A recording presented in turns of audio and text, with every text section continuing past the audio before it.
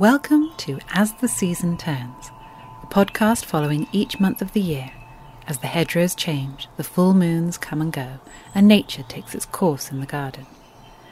I'm Leah Landers, a nature writer and author of The Almanac, a seasonal guide. And this podcast is brought to you by Fern, makers of small batch organic natural perfume, who blend, barrel age and bottle 4 fragrances a year, released at the equinoxes and solstices. We hope that this brief guide to what to look for in the month ahead will awaken you to the rhythms of the year and help you, in the words of the poet Ray Carver, settle deeper into the seasons.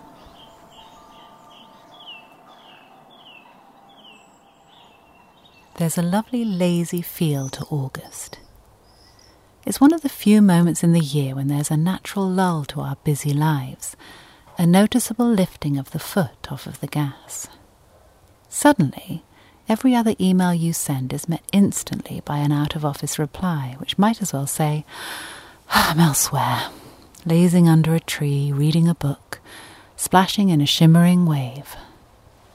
And so even if you aren't on holiday yourself, there's a palpable lowering of expectations in August. Can I get away without doing this? Yes, probably. Things can wait. There is sunny weather to enjoy, and blooming gardens, and the sea is as warm as it will ever be. Sometimes August can feel like we've entered the doldrums without quite meaning to. But go with it, I say.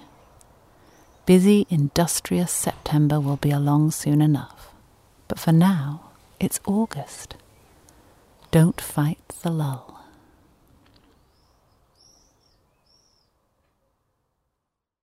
The naming of August. Lunasdal in Scots Gaelic, August in Scots and Ulster Scots, Lunasa in Irish Gaelic, Luanistin in Manx, Aust in Welsh, Est in Cornish, and Out in Jerier. After Julius Caesar started the Julian calendar reform and rewarded himself with a month, July, along came Augustus Caesar to complete the job, and so he gave himself a month too, hence August. Most of the languages of the British Isles have variants on this as their names for August, including the very French Out in Jerier. However, Scots Gaelic, Irish Gaelic and Manx all name the month after the Gaelic festival of Lunasa, one of the 4 Gaelic agricultural markers of the year, along with Imbolc, Beltane and Samhain. Lunasa is the first harvest festival of the year and particularly celebrates the first cuts of wheat and the first fruits. Nature has shifted from growth to ripening. In the Romany year, August was Givescero, month of the corn, which means that it is time for the wheat to be brought in. The hedgerow in August. In the fields alongside the hedgerows, the harvest begins. Great clouds of wheat dust being churned into the air by the combine harvesters. The hedgerow's harvest has begun too, and the hedgerow is full of berries starting to turn colour. Elderberries, brambles, rowan fruits and haws are beginning their ripening. The birds and the little mammals will soon start to eat them and then spread their seed far and wide, so ensuring the next generation of elders and brambles is sown. There are still flowers around, though not so many as in early summer, and they are visited by bumblebees and honeybees, and by red admiral, speckled wood, and comma butterflies. During this warm weather, badgers take some time to dig and extend their sets in preparation for the cooler months, when they will spend more of their time underground. Long-tailed field mice are also thinking ahead, building up their larders ready for winter in a series of tunnels under the hedgerow. They mark the entrances to the tunnels with little piles of stones, which are clearly important, as they will repeatedly replace them if they are moved. In heat, the slugs that live in the cool, damp base of the hedgerow will go underground, while a snail will plug up the opening of its shell to retain moisture. Hazel boletes, one of the earliest of the year's hedgerow fungi, may be spotted around the roots of hazels.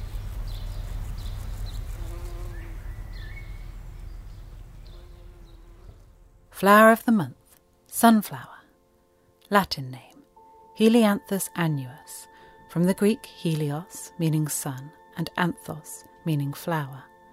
Annuus is Latin for annual, or lives for 1 year. Common name, sunflower. Walk through the gates of any allotment site in August and your path will be lined with sunflowers, sunny, bold and bright. The first you notice will be the giants, those that were sown by pudgy-fingered toddlers into yogurt pots of soil back in spring, and now boast massive yolk-yellow discs atop metres of stem. But then you will spot the myriad other shades of sun and sunset, and the multi-stemmed types for bunches and vases, every one of them looking like August in flower form. Sunflowers are beautiful anywhere, but they particularly suit summer in the city. Their best backdrop not the well-sheared yew hedge, but the red brick wall. Not only do they look like the sun, but they love it too. They will grow and flower at their best when in the sunniest possible spot.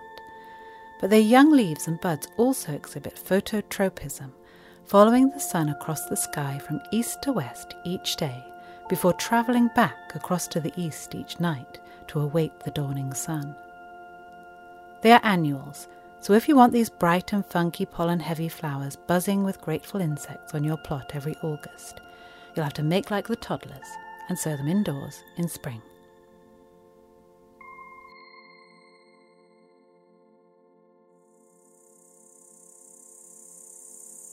Listen out for the grasshopper chorus. That sound you can hear as you swish through long late summer grass, the pulsing chick chick chick, is grasshoppers doing things their own way. Most mating rituals occurred in spring, with the unarguable logic that the earlier you get your babies born, the stronger they'll be to survive the following winter. But grasshoppers mate in late summer, laying the fertilized eggs into dry ground to hatch next spring. Stridulation, the act of rubbing a row of pegs on their back legs against their forewings, acts as a mating call and is the sound of late summer.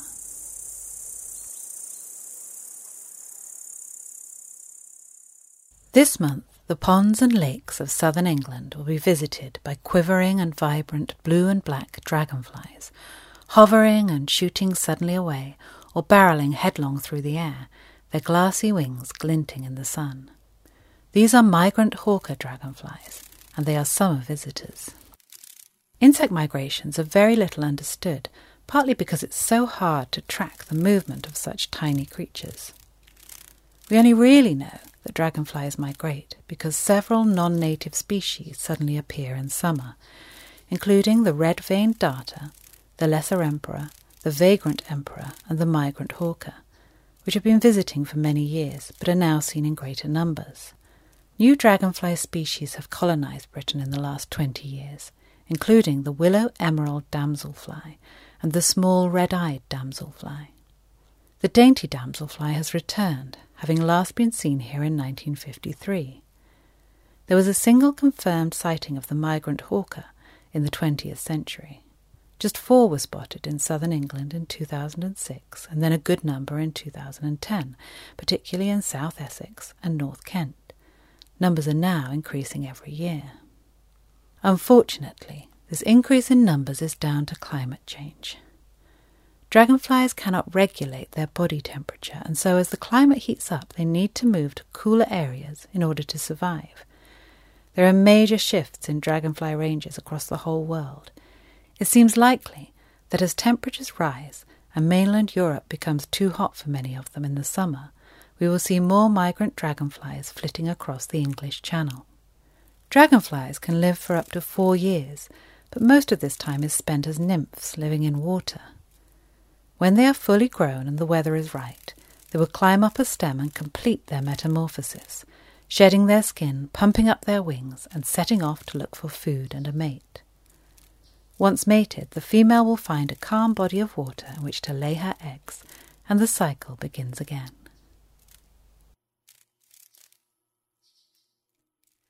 This month's full moon falls on the 22nd of August. Spend time in the countryside this month, and it's very easy to see why the name Grain Moon was once used for August's full moon. This is the moment that fields of wheat are ripening to soft gold, with warm breezes rippling them in the moonlight. Harvest time has begun.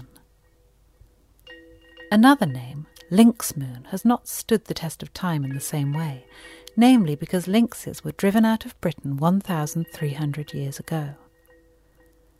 It's a bit of a mystery as to why lynxes might have been so noticeable this month to warrant calling the moon after them. However, they do hunt at night, and August might have been a time when there were more of them around as the cubs born in spring grew large enough to hunt. A more likely explanation might be that the word lynx is derived from the Middle English word luc, meaning light or brightness, given to lynxes because of their pale yellow reflective eyes. Lynx might therefore have been a reference to the brightness of the moon itself, rather than because of the presence of this very shy animal. The Perseids meteor shower. As the Earth passes through the debris left behind by comet Swift-Tuttle, we get one of the most impressive and reliable meteor showers of the year, the Perseids. This year the peak of the show will be late on the 12th and in the early hours of the 13th. The best time for viewing is from midnight to 4 a.m. But even if you aren't up so late, the Perseids are so bright and plentiful that if you look in the evening you should catch them anyway. The trails will be more numerous just before dawn, but earlier in the evening they are more elongated as the dust particles graze the atmosphere at an angle. Comet Swift-Tuttle was identified when it passed Earth in 1862, and it led to Italian astronomer Giovanni Virginio Schiaparelli discovering the link between comets and meteor showers in 1866. It last passed by in 1992 before heading off again on its 133-year orbit.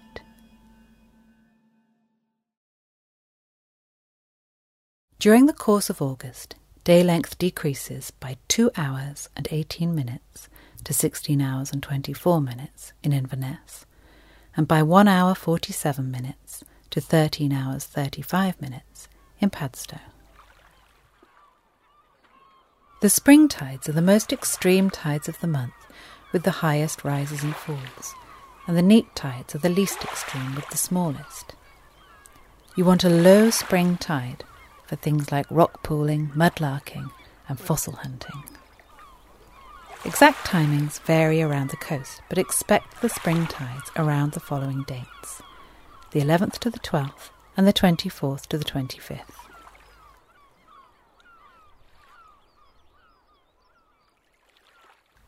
In August, the ling heather is coming into full bloom across Scotland's moorlands and glens, turning them beautiful shades of purple.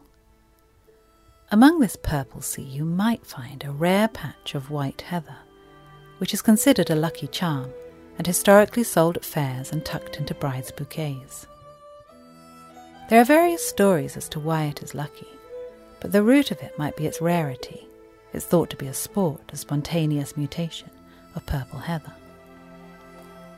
It was adopted by the clan called Clan Ranald, whose members wore it into battle and won a miraculous victory, and by Clan Macpherson, because of the story that a member of the clan fell asleep on a patch after the Battle of Culloden and was missed by an English search party.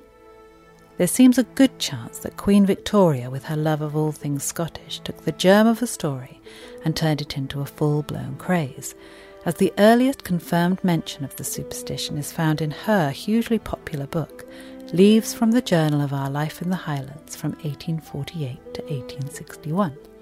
Nevertheless, it has since been conferring luck on brides and on anyone who manages to track down an elusive sprig.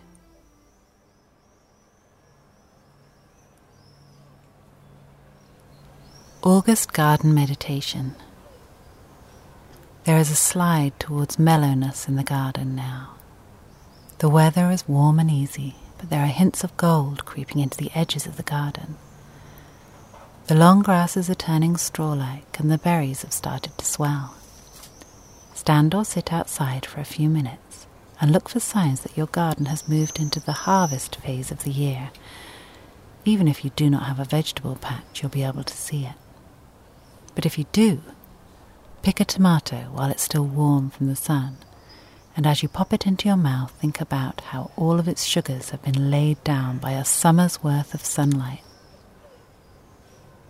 This is another of the easy months in which to be barefoot outdoors, so go for it, feeling the connection to the earth that it brings. The ground should be at its warmest now, still releasing the sunshine it's been soaking up since spring. If it's been wet, think about the worms and other organisms in the soil and how loosely and easily they can move through it. If dry, think about the deep wells of moisture held down below in the subsoil, which at this very moment the trees and shrubs are stretching their delicate roots out to reach. Trees have taken on their deep green late summer foliage now, matte and rough. Think about what has turned the leaves this way since they emerged. Sunshine, wind, nibbling insects. They have seen some things.